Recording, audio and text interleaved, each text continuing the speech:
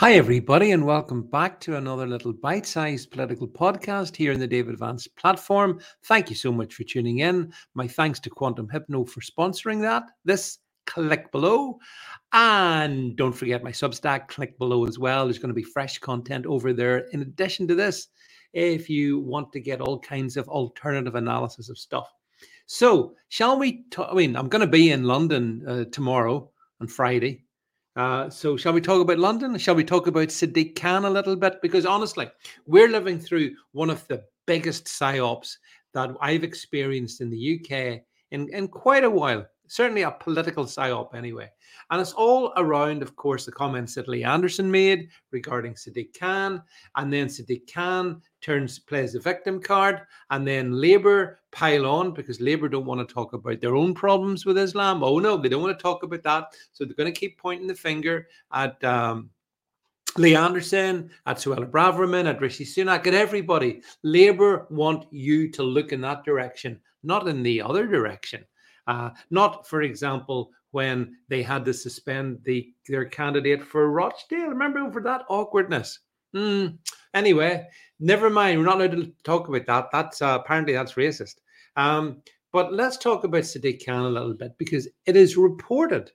And by reported, I suggest the more accurate term would be alleged, made up, that he's getting death threats from Islamists and he needs 24/7 police protection.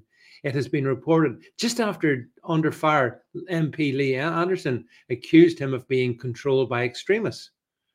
Now, I'm sure your heart bleeds for Sadiq Khan, as indeed does mine. The mayor of London has been receiving police protection since 2017. Oh, right. So it's not just recent then.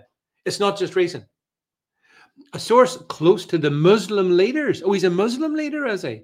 His security arrangements have revealed that as well as receiving threats from the far right, he's now receiving threats from Islamist extremists. Sorry, no, I'm not buying a word of that. First of all, there is no far right. So let's dismiss that, right? He can't receive threats from something that isn't there. Why would he be claiming to receive threats from Islamist extremists? Well, I'll tell you why. But to try and position himself as some kind of moderate centrist. But he's not a moderate centrist. Look at what London has become under his rule. It's not a centrist capital anymore. But anyway, he's wanting to say, oh, no, I'm under attack from Islamist extremists. I'm a kind of reasonable guy. You see, he voted in favor of same-sex marriage, contradiction in terms, and is a champion of LGBTQ+. But hang on a second. If you're getting threats from this, doesn't that prove Lee Anderson's point, Sadiq Khan, namely that Islam is problematical? It certainly proves Suella Braverman's point. She said it was fear of Islam that's driving politics in the UK. So if we're to believe Sadiq, what we're being told about Sadiq Khan at any rate, then she's right. And of course she's right. Of course she's right. Now, we're then getting all these stories about an Ipswich resident who made threats aimed at the mayor in 2 phone calls to Suffolk Police's control room. He was sending death threats under the new Online Safety Act, and he could face a prison term. So this must be the far right there. Some bloke in Ipswich, some lunatic most likely in Ipswich, phones up the Suffolk Police. And on the basis of that, that's a death threat. Listen, I've had numerous death threats on this platform. I don't see the police doing anything about that. And do I care? No, I don't care. I'm sensitive to my family's concerns, but I don't care. I know I'm protected. And so are you if you've got faith in Christ. But the fact of the matter is that I'm far from convinced that Khan is this guy who's absolutely beleaguered. Oh, the radical Islamists want him. The far-right Nazis want him. He's just a guy in the middle. Sorry about that. Sometimes you get a phone call when doing a podcast. So that was the reason for that slight break. Back to what I was saying. So, yeah, I think Sadiq Khan is triangulating and maneuvering himself to pretend that he's a centrist character and he's attacked from the far right, from the extremes, extreme right, extreme left, but he's just a decent guy. Well, he's not. I wrote an article yesterday over in Substack saying, can London survive Cannes? Plain words. And you should go and read it if you haven't read it. I thought it was quite a decent article, actually, because in that I was suggesting that under Sadiq Khan, crime, both minor crime and serious crime, has spiraled upwards.